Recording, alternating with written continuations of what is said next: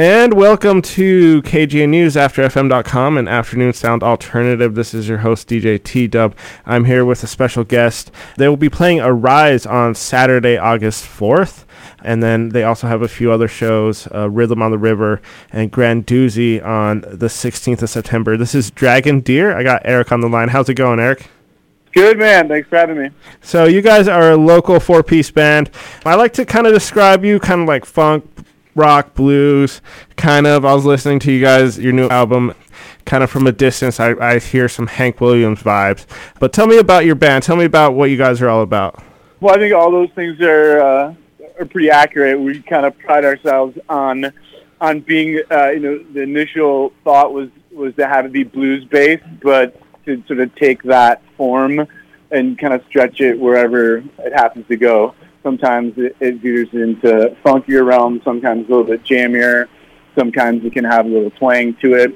Not limiting to it, but kind of keeping it rhythmic so people are moving in a live sense, because that always makes for a good time.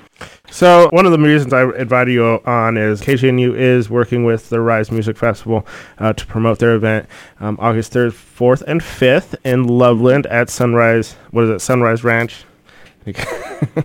It's big, and it's a nice area up there in Loveland. It's kind of out of the middle of nowhere. No cell phones. You just camp. And are you looking forward to that, kind of representing Colorado at Arise?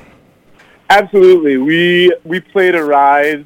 We were like one of the earlier acts, like on the Thursday. Gosh, it was like maybe 3 years ago, and we didn't really know what to expect. But I absolutely fell in love with it because. It's like you said, it's camping. It's sort of an idyllic little valley in northern Colorado, and it's sort of promoting like a higher consciousness just across the board, where there's a big emphasis on meditation workshops, yoga workshops, and then vegan, vegetarian food trucks. And there's like family sections. It's just it's great. It's just basically the vibe. It just couldn't be more positive and sort of verging on enlightening. Yeah, and well, I mean, it's a activism festival with music. I heard some of the promoters say it. So you're playing the same night as Thievery Corporation. So on Saturday should be a good night, and then you're doing the initial Grand Doozy Festival in Denver. So that's supposed to be big. And so you have a new album out as well, If You Got the Blues. It came out this year. Can you tell us a little bit about the album? Yeah, for sure.